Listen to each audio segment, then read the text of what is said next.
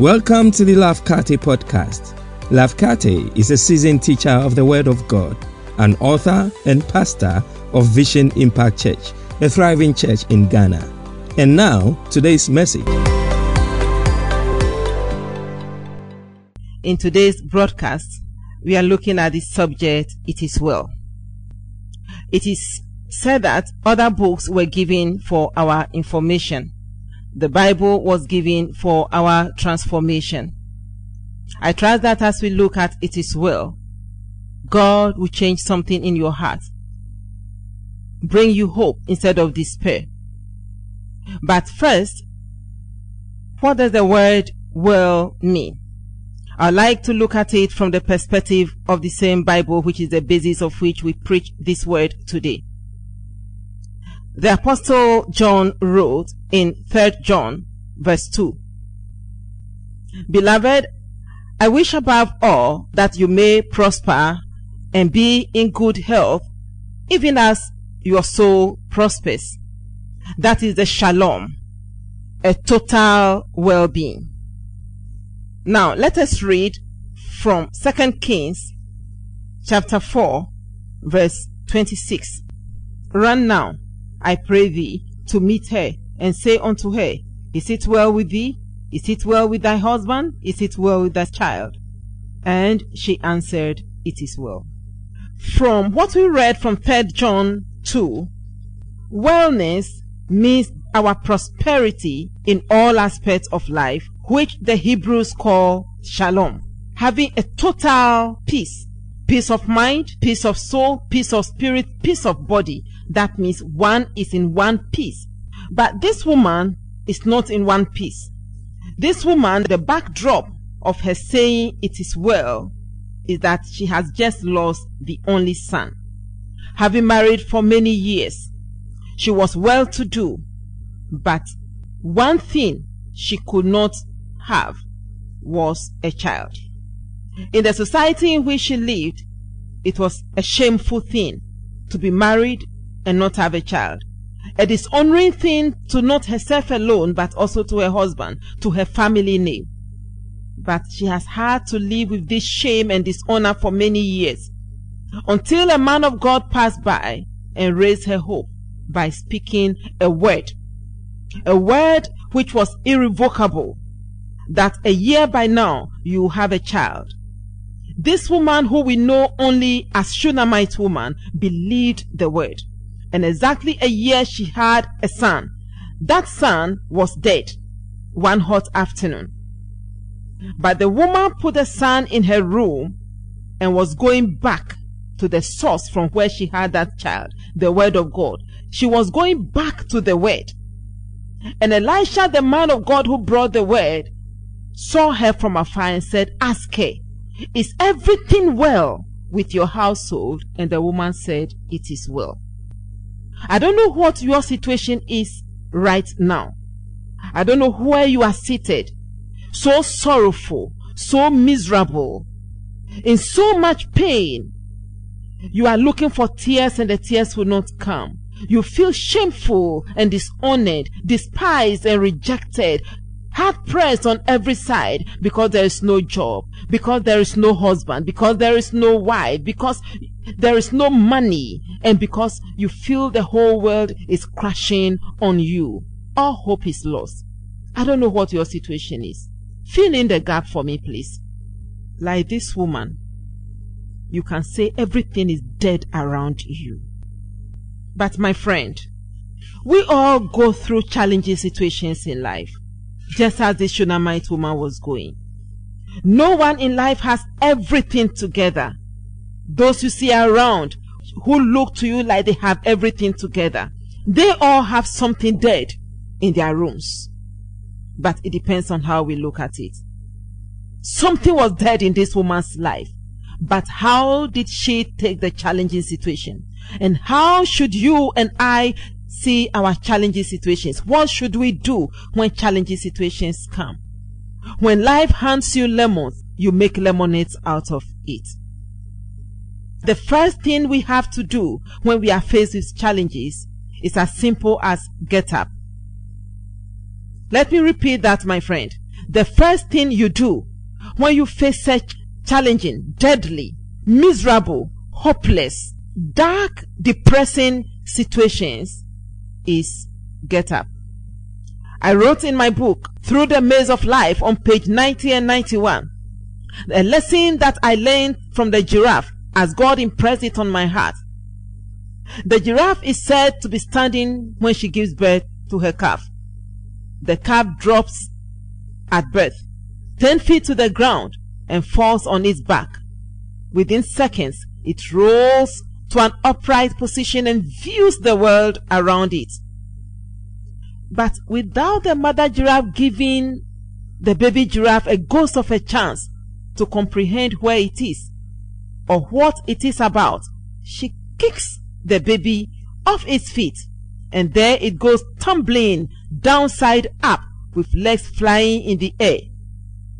If the baby giraffe takes too long getting up, she repeats the kick until it finds its feet right side down, standing up. Now, you think the mother would be pleased with the calf? No. Instead, she boots it off its feet again, and there it goes again, sprawling on the ground on its back. So I wondered why a loving mother would do such a retrogressive and wicked, heartbreaking thing. Then the lesson came home to me clearly, that though the giraffe is the tallest animal in the wild, against such predators as lions, hyenas, tigers, and name it, it will only survive if it learns how to bounce back quickly without wasting time when it is down. Now, so should we all be. When we go down, we must know how to get up quickly. You see, the only way up is when we are standing up.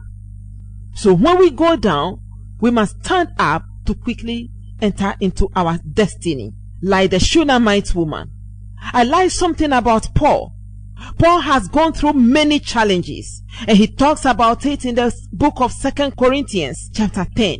Can you imagine what pedigree of suffering Paul had to go through? And he boasts of such suffering and pains as he recounts, I have worked much harder, been imprisoned much more frequently than any of you, been flogged more severely, and been exposed to death again and again. 5 times I received from the Jews the 40 lashes minus 1. 3 times I was beaten with rods. Once I was pelted with stones. 3 times I was shipwrecked. I spent a night and a day in the open sea. I have been constantly on the move. I have been in danger from rivers, in danger from bandits, in danger from my fellow Jews, in danger from Gentiles, in danger in the city, in danger in the country, in danger at sea, and in danger from false believers. What a pedigree.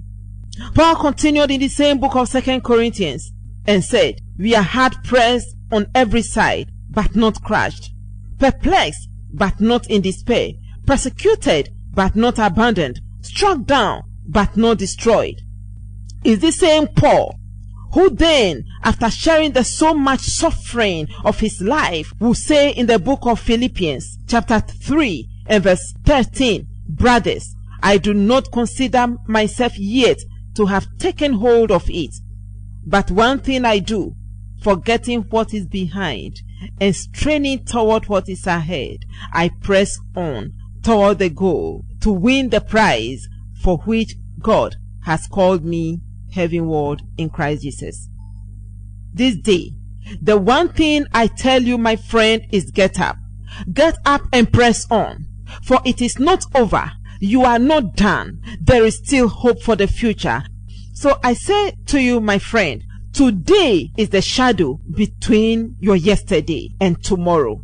That shadow is hope. There is hope today. Today, if you hear his voice, do not harden your heart. Do not say, I am done, I am finished, and there is no hope. Get up. There is hope for your future. Get up. Get up, my friend.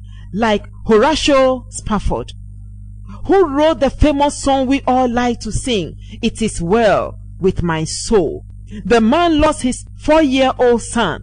Then there was what came to pass as the Great Chicago Fire in the 1870s. As a successful lawyer, business closed down on him because no one was hiring lawyers. He sent his family ahead of him to Europe, where he hoped to start life afresh, only for disaster to befall the family again. And he received this famous telegram from his wife: "Saved alone."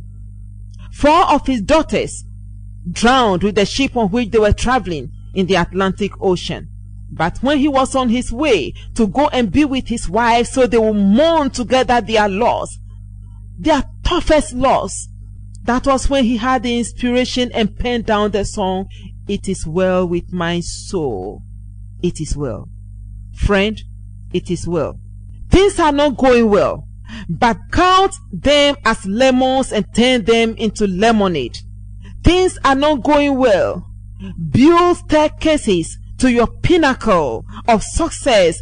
Build staircases to your pinnacle of progress. Build pinnacles with your suffering to where you rise up and leave a legacy which will go beyond your generation, a legacy which will defy your situation, a legacy which will be a testimony.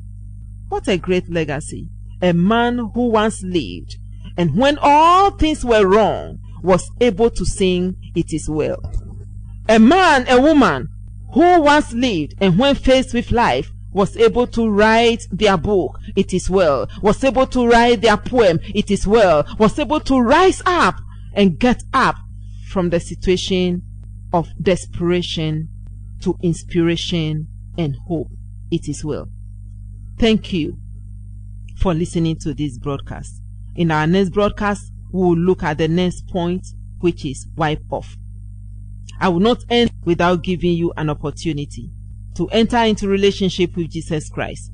Right now, stop and pray with me. Say, "Lord Jesus, forgive me of my sin of unbelief. Forgive me of every sin I've sinned against you. Be my Lord and my Savior. In Jesus' name, amen." God bless you for listening to this message. Make sure to subscribe to this podcast to receive new messages every week. Until next time, remember, Jesus came that you may have and enjoy life, and have it in abundance to the full till it overflows.